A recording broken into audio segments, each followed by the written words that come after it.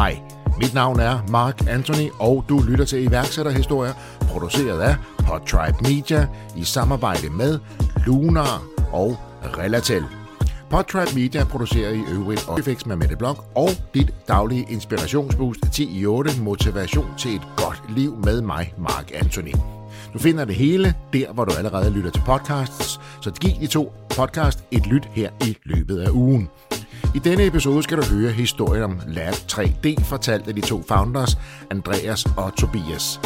Lab 3D er en virksomhed, der har specialiseret sig i 3D-print. Mulighederne er ubegrænsede hos dem, da de helt eksklusivt selv bygger deres 3D-printer med deres egen elektronik og egne systemer. Måske har du allerede i sæson 8 af Løvens Hule stiftet bekendtskab med de to co-founders, da de gik fra studiet med en investering fra Louise Herping. Og Louise skulle vise sig at være den helt særlige grund til, at de valgte at gå ned ad den berømte trappe efter flere afvisninger til produktionsselskabet, som ønskede at få Lab 3D med i programmet. Det har vi egentlig altid været sådan meget påpasselige med at sige, men vi gik i Løvens Hule for at få Louise med på holdet. Det var det, der var vores vigtigste del, at vi gik derind. Men den historie og med hvilke tanker, der gik igennem kroppen på de to, mens de pitchede, kommer du til at høre meget mere til. Du får også serveret den helt tidlige historie, hvor Andreas og Tobias fortæller, hvordan de byggede virksomheden op med blot et par tusind kroner i lommen, krydret med meget hårdt arbejde om aftenen efter deres fuldtidsjobs. Ellers har jeg ikke så meget andet at sige, end danske iværksættere kan bare noget. Rigtig god fornøjelse, Andreas og Tobias. Ordet er jeres. Jamen, Lab 3D, det er en virksomhed, som har specialiseret sig i 3D-print, både med produktion via 3D-print, men også at gøre 3D-print mere tilgængeligt for skolerne. Og netop skolerne er en af de vinkler, de unikke vinkler, I har i jeres forretning, at fokusere på skolerne. Ja. Tobias, det var jo ganske kort og præcist der. Er det noget, I har trænet frem til Løvens Hule, det her, at være så præcise i jeres præsentation? Ja, vi har øvet meget til Løvens Hule. Det er virkelig nervepirrende at stå derinde. Det er en stor mundfuld at komme derind, og man har set det på tv så mange gange, så lige pludselig står man faktisk derinde i real life. Det er med 10-15 kameraer og krydser på gulvet og alt det her. Der banker hjertet lige en ekstra gang. Der er jo så meget, vi andre ikke kan se, kan man sige, af hele produktionen, og den er jo massiv, ikke? Den er kæmpestor. Det er jo et kæmpestort setup. Det der. På tv ser man jo bare et gammelt lokal med mursten og et par stole, de sidder på, men det er jo mega meget bag ved det hele. Ja. Tobias og Andreas, vi skal tale lidt mere om Lab 3D. Vi skal tale lidt om jeres samarbejde med Louise, som jo for mange mennesker er ny på skærmen og ny som løvinde. Men synes jeg jo, står for egen regning, er kommet knivskarp fra start. Ja, det kan man helt sikkert sige. Et frisk pust, en skøn skarphed der. Men lad os lige høre lidt. Hvordan i alverden ender I op i Løvens Hule? Andreas? Jamen, vi startede faktisk med at blive kontaktet af en fra DR, der spurgte, om vi ikke kunne være interesseret i det. Og jeg spurgte engang Tobias, jeg så startede bare med at sige, nej, det er vi ikke interesseret i. Fordi det havde vi faktisk snakket om så mange gange, og der var så mange, der havde sagt, skal I ikke være med i det? Ja, vi er blevet spurgt af så mange venner og bekendte, og når man er til et eller andet, I er lige perfekt, I skal være med i Løvens Hule. Jamen, vi har altid sagt til ham og Andreas, det skal vi ikke være med i. Vi kan godt klare os selv. Så i første omgang var du rimelig enig med Andreas, selvom han ikke spurgte dig? Ja, fuldstændig enig. Det var helt det var ikke noget, vi kom op og slås over, han har sagt nej. Så I var egentlig enige om, det skal I hvert fald ikke. I har set en masse udsendelser, I var enige om ikke skulle. De ringer, du siger nej med det samme. Men I har jo lige været derinde alligevel jo. Ja, lige præcis. De holdt jo lidt på, og så til sidst, så blev vi faktisk så blev mig og Tobias enige om, at vi ville faktisk gerne, på det tidspunkt vidste vi heller ikke, hvem de nye løver var. Vi vidste bare, at der ikke var der. At der var 2, der var gået ud, og der kom 2 nye. Og så lavede vi faktisk de blev ved med sådan lidt at sige, det kunne godt være, der kom en med, som var lidt interessant for vores virksomhed. Og så blev vi alligevel lige sådan... Var det sådan, de lokkede jer lidt? Ja, det kunne man måske godt sige. men alligevel så besluttede mig og Tobias os for, så lad os prøve at lave en aftale med dem og få en kontrakt med, at vi ikke siger noget som helst, og så lad os få at vide, hvem de der løver der er. Og da vi så fandt ud af, at Louise var med, der var det ligesom om at sige, det var måske alligevel lige en, vi havde gået og set lidt op til, og rigtig godt kunne se også ind i vores virksomhed. Okay, så det vil sige, selvom I først ikke ville i Løvens Hule, så var Louise egentlig havde kig på, kan man sige. Ja, ikke som en vester, kan man sige, nej, men sådan som et forbillede. Ja, præcis. Det hun ligesom har skabt, at hun... Hvorfor? Fordi hun har skabt rigtig meget til folkeskolerne. Altså det er undervisningsmateriale, hun har lavet jo, men det er jo lidt af det samme, vi også gerne vil ud med vores koncept med 3D-printer med undervisningsmateriale til, som de kan bruge i folkeskolerne. Ja, det er jo en af jeres unikke det er nemlig selling points, egentlig, kan man sige. Det er jeres fokus på skolerne, ikke også? Nemlig. Ja. Og det er jo klart, at hun har skabt en stor succes med hendes tidligere virksomhed der, især med fokus på det. Og det er nok godt det, hvad vi ligesom, sådan, mig og Tobias, vi er ikke uddannet folkeskolelærer eller noget i den stil. Så det er ligesom også der, vi kunne se allermest sparring, og der, hvor vi ligesom, når vi skal ind og ramme skolerne, vi er rigtig gode til det, vi laver, og det vi bidrager med til skolerne. Men den der salgsproces ind til skolerne, det var fuldstændig nyt for os. Det var ikke noget, vi overhovedet vidste, hvordan vi greb an. Og jeg skal lige, inden vi vender tilbage til studiet og Løvens Hule og Louise, så hvordan kommer I på ideen til Lab 3D? Som du siger selv, du siger, Andrea, at I ikke lærer, I ikke underviser selv. Nej, det er vi ikke. Altså... Men hvad er det så, der gør, at 2 forholdsvis unge mænd får en idé om at specialisere sig i 3D-print, og så til skolerne? Jamen, det startede faktisk med, at Andreas, han spurgte mig, om vi ikke skulle købe en 3D-printer sammen, fordi at, vi kunne lige så godt have den sammen jo. Og så startede vi med, det er jo 4 år siden nu, at købe en printer sammen, kun til ren hobbybrug. Og printe lidt småting til os selv, kan man sige. Altså bare for sjov? Bare for sjov, ja. Helt sjov projekt bare. Og så findes der alle mulige Facebook-sider, hvor man kan printe for hinanden og printe for folk. Og så begyndte vi lidt at kigge derinde, og så printede vi for lidt forskellige private personer bare på alle mulige Facebook-sider, der fandtes. Og så gik det faktisk bare kun fremad der. Vi solgte mere og mere, så til sidst så tænkte vi, så blev vi nødt til at lave et CVR-nummer. Ja, for det var stadig på hobbybasis, ja, så folk bestilte nogle ting. Hobbybasis, ja. Så lavede vi et iværksætterselskab, man kunne dengang, som kostede 1 krone i startkapital, så det var dejligt nemt at komme i gang. Og så kørte vi ellers på hobbybasis i 2 år mere jo. Ja, altså hobbybasis med, altså vi havde vores normale arbejde og drev virksomheden ved siden af. Ja. Så først fuldtidsarbejde, og så hjem, og så på det næste kontor, og så arbejde der fra 5 til 10 om aftenen eller noget. Sådan kørte vi 2 års tid, inden vi gik fuldtid på det. Så sagde I op, gik all in på det. Ja. Og det vil sige 2 år, det vil sige fra cirka 2 års tid siden, efter 2 år på den ene måde, så gik I så all in på det. Ja, nemlig firmaet, det er 2 år gammelt nu. Ja. Men hvad eller 4 år gammelt, undskyld, ja. Men hvad var det, der gjorde, at I fik et specielt fokus på skolerne? Jamen, vi startede jo faktisk med at lave alle de her prototyper, og det man måske faktisk ikke ser så meget i Løvernes Hule, det er, at vi driver jo faktisk en sådan, det vi i daglig tale kalder en printfarm, altså hvor vi printer mindre produktioner for andre virksomheder. Og da folk de ligesom sådan fik øjnene op for, hvad vi egentlig kunne, altså hvor meget system vi kunne sætte i printerne, og hvor stabilt vi kunne få det til at køre, og automatiseret, og alle de her ting her, der blev vi hurtigt kontaktet af rigtig mange skoler, der ligesom siger, kan I ikke bare lige komme ud og hjælpe os, fordi vi har en printer, der ikke fungerer særlig godt, og den kører ikke så stabilt, og der er bøvl med den hele tiden. Og så kiggede mig og Tobias på hinanden, og så siger vi må kunne gøre det bedre, end bare køre ud og lave et service, og så køre igen. Altså, det bliver rigtig mange kørsel frem og tilbage i hele Danmark, hvis vi er de eneste, der skal kunne det. Og det må vi kunne optimere på en eller anden måde og gøre det sjovere for eleverne. Men man skal forstå, for skolerne køber de her forholdsvis dyre printer. Nu er de blevet en del billigere, det ved jeg godt, men stadigvæk forholdsvis dyre printer. I driver en printfarm, det vil sige, I har ikke en masse printer selv nødvendigvis, I driver så printer på vegne af jeres kunder? Nej. Vi har rigtig mange printer stående nede selv. Så printfarmen, I har en masse, det er printfarmen, det er det, I har selv. Okay. Det er hele startet. Okay, og så i det her tilfælde, når skolerne ringer til, men jeg tænker på, hvis de køber en printer, hvorfor har de ikke service og support på selv? Hvordan ender de op med at kontakte jer? Jamen, der er ikke rigtig nogen, altså i en købsproces for skolerne, der får de lov at købe en printer, og så forlader det ligesom sælgeren der og siger, at du har købt, og det er jeres nu, og så er det... Så når den er leveret til Kernsten, så er det der, så er det slut med at ringe tilbage. Ej, sådan er det selvfølgelig ikke. Der er nogle virksomheder, der er gode til at hjælpe efterfølgende også. Men hele det der med, at så underviser lærerne, de laver en fagperson, som skal kunne de her printer her, og det er i rigtig mange tilfælde også rigtig fint. Men så rigtig ofte, så sker der det, at fagpersonen enten finder et nyt arbejde, eller noget andet, får nogle andre interesser, og så daler det her 3D-printprojekt lige så stille og roligt. Til sidst så er der så mange fejl på dem, at de bare bliver stillet hen. Så står de i kælderen. Det er en stor investering, de ikke får noget ud af. Lige præcis. Og det er der, I kommer ind i billedet. Lige præcis.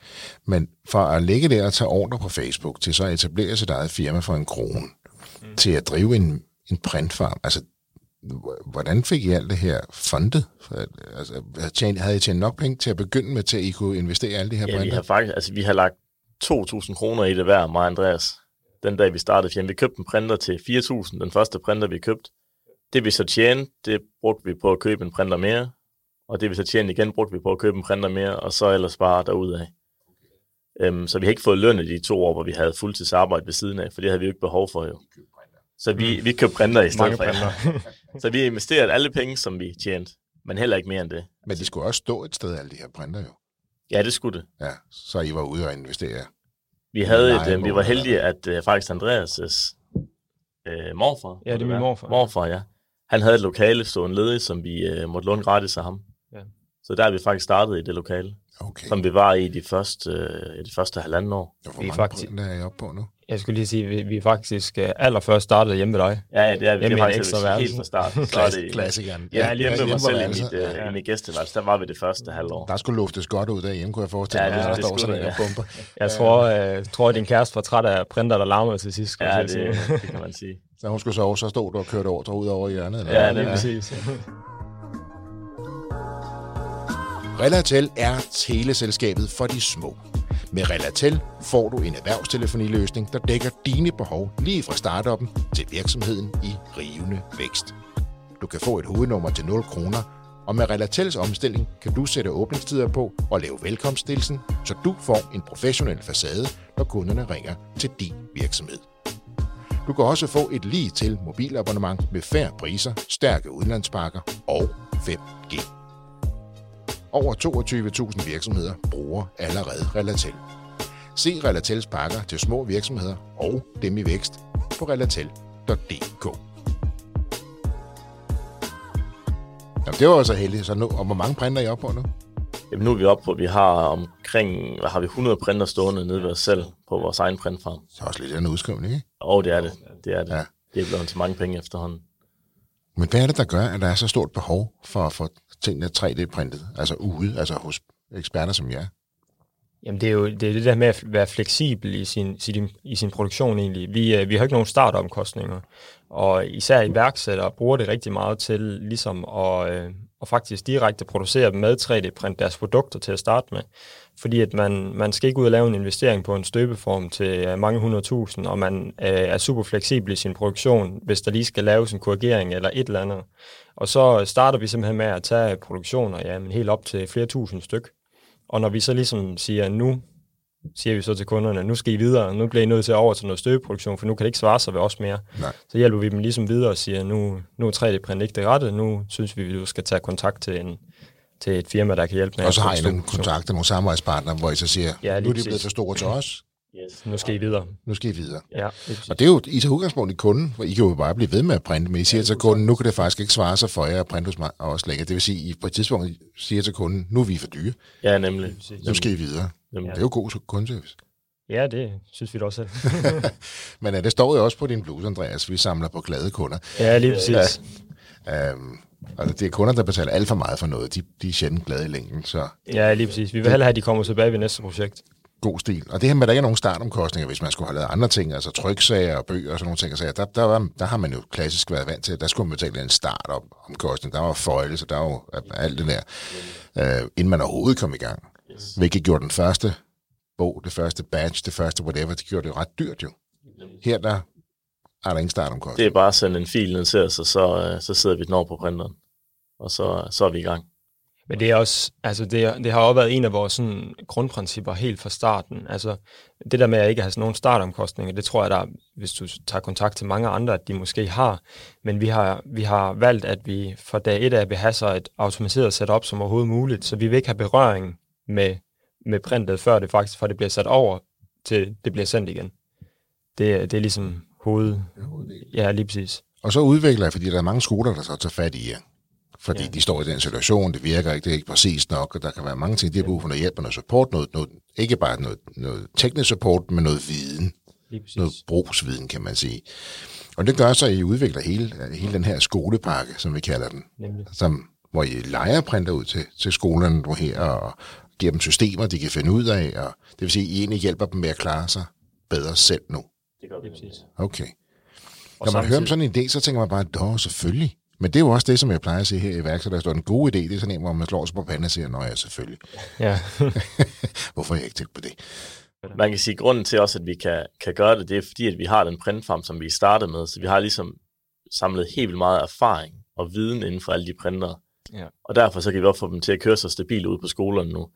Fordi man kan sige, hvis man bare vil gå ind fra gaden og sige, jeg køber 100 printer hjem live ud til nogle skoler, det vil være svært at gøre. Det vil blive et rigtig svært projekt. Så er det lige at tænke, lad os lige hoppe tilbage i studiet. Fordi nu har I fortalt, hvordan I startede på hobbybasis, fik en masse op at køre via Facebook, investerede alle de penge, I tjente i nye printer. Nye printer har 100 printer nu, og har udviklet et helt system og koncept til skoler. Og det lyder jo godt. Og så er det, jeg tænker på, hvorfor skal I så med i Løvens Hule? Det lyder som, det går rigtig godt jo. Ja, det synes jeg da også, det gjorde. Jeg tror, og det har vi egentlig altid været sådan meget påpasselige med at sige, men vi gik i Løvens Hule for at få Louise med på holdet. Det var det, der var vores vigtigste del, da vi gik derind. Så heldigvis så sagde I ja til at få kontrakten, så I kunne se, hvad det var for en løve, de talte om. Og så var det heldigvis hende, for det vidste I jo faktisk ikke. Nej, det vidste vi ikke. Men det var lidt udslagsgivende for jer? Ja, det var det. Så hvis hun ikke havde været der, så havde vi nok sagt nej. Men det er også alt på et bræt, ikke? Fordi I er jo ikke engang sikre på, at hun synes det. Nej, overhovedet ikke. Overhovedet ikke, nej. Det var ren held. Og de spurgte os flere gange, jeg kan huske produktionen da vi kom gående ind, hvem er det I helst? Hvem er det, vi går efter? Vi går efter Louise. Nå, okay. Hvad er jeres anden prioritet? Louise. Hvorfor var det, I ville have fat i Louise, som I så også fik? Jamen, det var som sagt, altså fordi, at vi synes, at rigtig meget af det, hun havde lavet, det var faktisk det, som vi ligesom kigger frem i, at vi gerne vil igennem. Vi vil rigtig gerne meget af det, som hun har prøvet en gang. Men jeg tænker på, I har udviklet produkterne, I har jo succes med skolerne, de tager lige fra en fat i jer selv. Ja. Hvad er det, i forlængelse af mit spørgsmål her i starten af udsendelsen, hvad er det så, I går efter, hun kan tilføre ekstra? For jeg tænker, det er jo ikke kun penge, vi taler om her. Vi skal jo starte lidt længere tilbage og så sige, at jeg er uddannet elektriker, og Tobias er uddannet murer. Det er et fuldstændig nyt felt for os at skal ind og sælge til offentlige institutioner. Vi har ingen idé om, hvordan vi griber det an overhovedet. Vi har rigtig godt styr på det tekniske, og hvordan man servicerer de her printer, og hvordan man får det til at køre stabilt. Det er vi helt trygge i. Men den der nye vinkel, hvor man skal ud og præsentere det her, og ligesom forklare, hvordan er det den bedste måde at bruge det på. Det er nyt for os. Ja. Og det så vi en stor fordel i at have Louise med til ligesom at lave en guideline, hvis man ligesom kan sige det, hvor vi skal hen af. Og det at drive en virksomhed, ligesom at skalere den op til noget større, som er det, vi gerne skulle. Ja. Det har hun ligesom prøvet før, og hun ved, hvad det drejer sig om. Så det her med, at I skal blive ved med at gøre, det er I rigtig gode til, at I brug for noget ekspertise, noget kompetence, noget netværk. Okay. Tilbage i studiet. I går ned ad trappen. Stiller jeg på jeres kryds foran alle løverne. Hvordan er det? Det er virkelig mærkeligt. Det er nok noget af det mest nervepirrende, jeg har prøvet i hele mit liv. Jeg tror aldrig, jeg har været så nervøs før. Nej. I kommer også ned til at sige, at der er faktisk kun én af dem, vi vil have. Ja. Altså, der har I også gjort det rimelig smalt, ikke? Jo. Ja, det var virkelig mærkeligt. Jeg kan huske, at vi stod der, inden man går op ad trappen for at gå ned ad trappen, og står og kigger på hinanden og siger, er du klar? Og jeg tror på begge to, vi siger, det tror jeg aldrig, man bliver. Men jeg tror aldrig, man bliver klar til det, vi skal til at gøre nu. Det er det sidste, I siger, inden I går ind. Ja, lige præcis. Er du klar? Så siger vi, nej, det bliver man aldrig. Men det gik jo meget godt. Hvordan går jeres pitch? Jamen, nu det er jo alligevel ved at være lidt tid siden, men sådan som jeg husker det, så går det faktisk okay, selv pitchet. Ja. Og som lytterne nok ved mere, siger det alligevel, det er I jo inden til optagelse i august, og vi sidder og optager den her episode i februar 23. Så der er gået en rumtid jo. Ja, det er det. Men som vidt du husker, går det godt jo. Ja, lige præcis. Louise ender jo også med at gå jeres vej jo. Lige præcis. Ja. Så pitchen går godt. I er stadig nervøse. Hvordan reagerer alle løverne så på jeres pitch og jeres produkt? Jamen, jeg synes faktisk, de reagerer fint, men selvfølgelig er jeg også lidt skeptiske, men det skal de jo være, kan man sige. Og nogen kan bedre lide end andre derinde. Der bliver stillet nogle spørgsmål frem og tilbage i forhold til, altså det her, kan man tjene nok på det? Altså er det en investeringscase? Man kan se, at den er jo udstyrstung, kan man sige. Den kræver mange løbende investeringer, kan man sige, på grund af printerne for eksempel. Ja, det gør den. Ja, lige præcis. Og det, jeg tror rigtig mange også derinde har en idé om, at virksomheden skal vækste kraftigt nu og her, hvor mig og Tobias nok mere kigger på, at vi vil gerne sørge for, at alle er glade og alle er tilfredse, og så skalerer virksomheden op i det tempo, som det kræver, i stedet for bare at skal smide alt over styr og så sats. Og hvad er det, I beder om derinde? Hvor mange penge for hvor mange procent? Vi har 300.000 for 15% af vores virksomhed. Okay, 300.000 for 15%. Ja. Og hvad sker der så med de forskellige løver? Falder de lidt fra? Ja, det gør de, ja. Det er faktisk kun Louise, der er tilbage til sidst. Okay. Hvordan er det? Fordi det er jo Louise i helst, eller faktisk kun, kan man sige. Og nu begynder de så at falde fra, og det kan man sige, det er selvfølgelig meget godt, men hun har jo ikke sagt noget endnu. Nej, det har hun nemlig. Alle de andre falder fra, og så siger Louise jo til sidst, at hun vil gerne byde. Og hun vil gerne have 25% af virksomheden. Jeg tænker, at maven den fryser lidt til is der, fordi de falder fra alle sammen, og der er den tilbage gerne vil have, hun har ikke sagt noget endnu. Nej, lige præcis. Og så er det, som du siger, Tobias, hvad? At hun vil have 25%, så er virksomheden i stedet for de 15. Ja. Og så vender mig Andreas og og så snakker vi lige om det, og så kommer vi så med et modbud på 20%, som hun så siger ja til. Var I lige ved at bare sige ja til det 25, fordi I havde fået hende? Nej. Okay. Kan du huske den samtale, skulle jeg til at sige? Hvad sker der der, når I vender ryggen til kameraet? Jamen, jeg tror faktisk, altså mig og Tobias, da vi ligesom værdiansatte vores virksomhed til 300.000 for 15%, der var det også, der føler vi i hvert fald selv, at vi har givet en fornuftig værdiansættelse. Altså, vi har ikke værdiansat vores virksomhed voldsomt højt, så vi var egentlig også meget sådan enige om, at det var det, altså.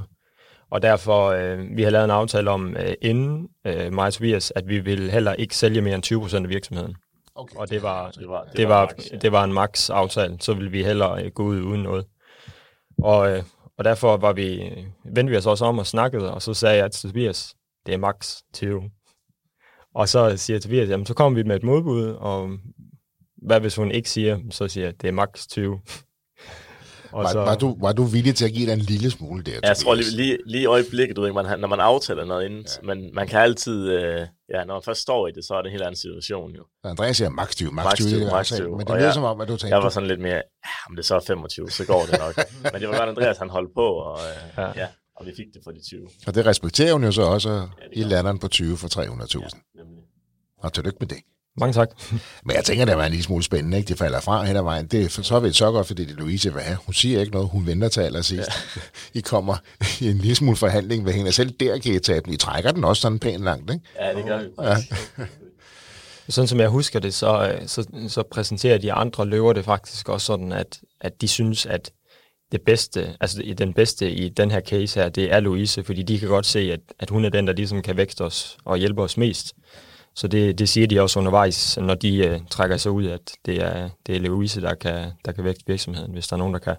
Og det synes jeg også, at det har jeg set lidt mere af i den her sæson, at de giver det mere plads og egentlig anerkender, hvad de hver er ekstra gode til, kan man sige. Det synes jeg, vi har set lidt mere af den her sæson, så den lægger mere til dig, det her, du har erfaring med. Jeg synes, de taler mere om det den her gang. Ja, nemlig, jeg skulle lige til at sige det faktisk, at jeg synes virkelig, I er gode til at sige, at det her det er du god til, det her det er du god til. Ja. Og de giver virkelig plads til hinanden i den her sæson. Det synes jeg ikke, man har set så meget i de andre sæsoner. Nej, det er blevet lidt mere. Det er blevet meget mere sådan, at man hellere vil hjælpe hinanden lidt. Hør nu her. Hun siger ja. 20%, 300.000, I er glade, I har ikke gået over jeres max. Det var godt, Tobias, hva'? Ja, det var her. Så er det blevet en lang tur hjem. Og så går I ud af døren. Hvad er det første, der går igennem hovedet på jer? Jeg tror faktisk lige da vi går ud af døren, og jeg er endnu mere spændt på at se det på tv, fordi at jeg tror ikke rigtig meget, Tobias, altså der kommer der lige sådan en følelse af, at lige pludselig så er alt det der, du har sådan mentalt forberedt dig på de sidste mange uger inden, det lige pludselig, det skete, og det lykkedes sådan, som det skulle. Og så er det alligevel sådan lidt en mærkelig følelse, fordi at du, hvad så? Ja, hvad så? Ja, lige præcis, ikke? Så er man helt... og som man du siger, Ja, man skal lige finde sig selv igen, og lige have pulsen ned. Og så ind i bilen og så hjem. Ja. Og så hjem, ja. Jeg kan huske, det var faktisk en lang tur hjem, for vi var helt, man var helt død. Man var virkelig træt efter sådan en omgang der. Så vildt glad og begejstret. Og helt fuldstændig brugt for energi. Jeg kan huske, vi kørte hjem, og så gik vi i seng. Det var, jeg tror, jeg gik i seng 5:00 den dag, da jeg kom hjem. Det var jeres fejring. Ja, det var vores fejring, ja. Jeg går op og lægger mig. Man var helt brugt for energi. Faktisk egentlig også fordi, at selve pitchen, den gik rigtig fint, men selve, vi fremlagde vores software derinde, eller det software, som vi har lavet i samarbejde med et andet firma, men det, og vi ved igen ikke, hvordan det bliver klippet sammen, det er jo sådan, vi må bare vente og se, ligesom alle andre, men der var nogle tekniske problemer derinde, som vi var lidt ærgerlige over, og det var sådan en følelse af bagefter også, at alt gik jo fuldstændig perfekt. Det gik jo, som vi gerne ville have, og alligevel gjorde det ikke, fordi at den der udformning af det, vi lavede derinde, det fungerede ikke sådan, som vi gerne ville, men resultatet var alligevel det, vi gerne ville. Ja. Så det var sådan lidt en mærkelig følelse. Så rejsen og oplevelsen var fuld af bunk, men I kom i mål. Der er lidt problemer med internettet derinde, som man ligesom alle printer skal online, for at man kan bruge dem. Og det gik lidt galt derinde. Ja, vi stod inde i en betonhal med 4G-modem. Det var ikke det bedste løsning. Det er ikke sådan super optimalt. Nej, og I er jo sådan rimelig afhængig af at vise hele løsningen på den der måde, det inde i den betonhal der. Nemlig, de skal ligesom se hele løsningen på den iPad, som de fik. Og hvis internettet ikke virker, så kan man ikke bruge den. Så det er vi sådan rimelig afhængige af, at der er en stabil netværksforbindelse. Ja, det synes jeg. Og det, som du også siger, Andreas, vi ved ikke, hvordan det er klippet sammen, fordi mens vi sidder her i studiet, der har programmet ikke været vist endnu, så der er faktisk ingen af os, der har set Nej, det er nemlig det endelige resultat. Det er nemlig det. Så vi taler ud fra jeres hukommelse lige nu, men vi har ikke engang set det færdige resultat. Det bliver lidt spændende. Er du selvstændig, eller måske på vej til at blive det, så er erhvervskontoen fra Lunar Business skabt til dig. Den blev i 2022 kåret som Danmarks billigste erhvervskonto af Visma Dinero.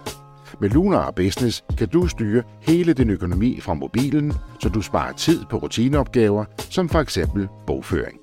Og det er nemt at ansøge om din konto. Alt du skal gøre er at hente Lunar-appen, og så ansøger du derfra. Du kan se meget mere om dine fordele på lunar.dk. Så sker der jo det. Det er august. Louise siger ja. 300.000, 20%. Alt er godt. Og så starter den her berømte due diligence, den vi andre ikke hører så meget om. Nu skal det hele jo gås igennem. Og den kommer jo også igennem. Hvordan foregår den proces? Jamen, jeg husker den egentlig sådan som meget smertefri. Der er rigtig, rigtig, rigtig mange ting, der skal gå igennem, og der kommer rigtig mange folk og kigger rigtig dybt ned i vores virksomhed, og det er sådan, der bliver du nødt til bare at tage et skridt tilbage. Og så ligesom Team Louise rykker lige ud det, eller? Nej, jeg vil sige, det bliver gjort på en rigtig pæn måde, og det bliver også gjort med respekt for vores virksomhed. Det synes jeg er rigtig flot, at de gør det. Men der er jo rigtig mange ting, der skal tjekkes igennem, og se om alt, hvad vi har lavet, og tjekke, at alt, hvad vi har lavet, det er efter bogen. Og det bliver man nødt til bare lige bakke lidt tilbage, og så udlevere de ting, de gerne vil have. Og det er en lang proces, fordi der er rigtig mange ting, der skal tjekkes igennem, men jeg synes egentlig, at det gik fuldstændig smertefrit. Og et eller andet sted tænker jeg vel, det er også meget rart at få sådan et sundhedstjek. Ja, det er rigtigt. Det var snakket faktisk selv om. Ja, okay. At de tjekker det hele igennem, og alt er, som det skal være, ja. Så ligegyldigt hvad, så har man fået sådan en rigtig godt sundhedstjek. Ja, det kan man sige i hvert fald. Og I er jo så tydeligvis sunde nok jo. Yes. Og alt er, som I har sagt, så det er jo også dejligt, ikke? Og så falder det på plads. Og nu er der så gået et godt halvt års tid. I har været i gang nogle måneder med Louise som aktiv investor i jeres virksomhed. Ja. Hvordan er det gået? Ja, jeg er totalt positivt overrasket over, hvad en sådan investor kan bidrage med. Jeg havde faktisk forventet, at der blev bidraget med mindre. Altså, at der var mindre sparring, men det er jo lige meget, hvilke spørgsmål eller problemstilling, så kan Louise svare ud fra erfaring, og hvis ikke, så har hun et kæmpe netværk. Ja, er du helt vild, mand. Hun kan altid henvise til en eller anden person, der lige kan hjælpe. Lige præcis i den problemstilling. Så det er lidt den klassiske, man siger, I know a guy. Ja, lige præcis. Ja. Og det gør hun. Fantastisk. Og det er også det med tit pengene, jo, fint pengene, men der var jo godt gang i forretningen, og ja, I havde en masse investeringer, der skulle foretages og holdes ved lige. Ja. Men det hører man jo ofte, det er jo meget mere netværk og kompetencer. Nemlig, jeg tror, vi gjorde det meget mere for kompetencer og netværk, frem for pengene. Ja. Det var det, vi havde brug for. Og der har hun virkelig steppet op, og næsten mere, siger du, Andreas. Ja, hun er virkelig positivt overrasket. Det har hun. Det er lidt af en dynamo at få ind i virksomheden. Ja, lige præcis. Ja. Hvordan er det så lige pludselig at være 3? Fordi det er jo så nu. Altså, før var det jer 2, I startede på værelset, I købte en masse printer, det gik fint, og nu er I 3 partner. Ja, nemlig. Jamen, det er da lidt, det er lidt mærkeligt på en eller anden måde, ligesom vores lille baby, der kommer ind mere med ind i nu, men ja, jeg synes faktisk, det er fint. Det er det, vi havde brug for. Så ja, det synes jeg. Jeg synes, at det har givet god mening, både for mig og Tobias, men også for virksomheden. Altså, det var rigtig sundt, både for os og for virksomheden, og for Louise med. Så det synes jeg var den helt rigtige beslutning. Og man kan sige, at måden I kom i gang på, var jo I plumpet lidt ned i et behov, vi ikke vidste var der. Ja, det kan man sige. Først på Facebook, og så begyndte skolerne selv at tage fat i. Og det var jo heller ikke en strategisk overvejelse. Det var også sådan lidt en appelsin, der faldt ned, ikke? Nemlig.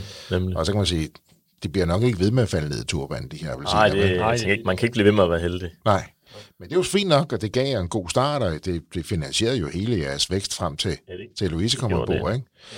Men det er jo også det, som mange kan plumpe ned i det, pludselig de bliver så fokuseret på at udvikle deres produkt og deres organisation, måske alt af det her med, hvordan får vi også skabt forretningen. Og det er også det, vi har jo udviklet på den her skolepark siden 2019 og opkørt alle mulige test på forskellige skoler, og heldigvis så alle de skoler, hvor vi har kørt test på, altså alle dem, der har hjulpet os med at udvikle det, da vi den 1. januar sagde, nu kører vi ud af beta, hvis I vil fortsætte, så er det for egenbetaling, så er det betaling for produktet. Så vi havde ikke nogen af dem, vi havde med i beta, der sprang fra. De sagde bare, fortæl os prisen, fordi det her, det vil vi bare fortsætte med. Og det for mig og Tobias betyder det også, at hvis vi bare, sådan har vi i hvert fald forstået signalet, at hvis vi får forklaret skolerne, hvad det er, vi laver, og hvad det er, vi kan bidrage med, så kan de forhåbentlig også se ideen i det og komme med ombord. Så det er det, vi gerne vil med. Vi kommer aldrig, tror jeg sagtens, vi kan kigge på hinanden og sige, vi kommer aldrig til at have en sælger, der kommer til at ringe ud og spørge, kunne I tænke jer lige, og det er slet ikke vores stil. Vi vil gerne ud og vise frem og vise, hvad vi kan, og så kan skolerne forhåbentlig selv tage stilling til, hvad der er den bedste løsning for dem. Danmark bliver jo ofte set som et forgangsland eller et testland inden for teknologi. Der er mange, der vælger Danmark, fordi vi er langt fremme. Vi har en høj teknologisk bevidsthed blandt befolkningen, og vi er et lille land, så vi er også et godt land at teste en masse ting af på. Det giver os jo, hvis vi er dygtige nok, det kan man så sige, det er jo ikke altid, vi nødvendigvis er det, men hvis vi er dygtige nok, så giver det os en lille forlom i forhold til at komme ind i andre lande med vores viden og vores teknologi. Og der kunne man jo godt forestille sig, at et firma som jeres, der var lande rundt omkring i Europa, der ikke er der, hvor vi er, og I kan komme ind og gøre det samme. Men jeg vil sige, alt den softwaremæssige del, og alt er jo også nemmere at konvertere til andre sprog, for eksempel, og vi har allerede i vores portal lige nu i dansk og engelsk, så det vil være nemmere for os at koble tysk på, og vores placering i landet vil også gøre, at det vil være nemmere at starte med at tage service i Tyskland, end det vil være i Sverige, for eksempel. Så altså mulighederne er der, hvis vi gerne vil udforske dem. Ja. Og Tyskland er jo et kæmpe marked, og de er jo til nogens overraskelse jo slet ikke så teknologisk. Nej, overhovedet ikke. De er desværre langt bagefter i forhold til, hvad vi er i Danmark. Ja. Det er de. På mange områder, ikke? Okay, så laver de biler, den er med på, men sådan generelt set, ikke? Men det er jo også et kæmpe marked. Det er Tyskland et kæmpe marked i forhold til Danmark, jo. Ja. Det er meget større. Man kan jo tage det delstat for delstat dernede, ikke? Ja, lige præcis. Vi tager det stille og roligt. Ja. En bid ad gangen. Stille og roligt hele vejen ned, indtil vi rammer München. Ja. Jamen hør nu her, kære ven, og nu fik jeg sagt det. Der er nogen, der har skrevet ind til mig, de siger, hør nu her. Mark, du siger alt for meget, hør nu her. Så nu fik jeg lige sagt det 4 gange igen. Det har været en stor fornøjelse her i studiet. Det har været en stor fornøjelse, når vi sender den her udsendelse, at have set jer i fjernsynet. fantastisk, at de sætter os sådan på landekortet herhjemme. Og hvor er det dejligt, at I gik all in på Louise, at hun også synes, det var en rigtig god idé. Ja, der var vi heldige. Eller dygtige. Ja, det må tiden vise.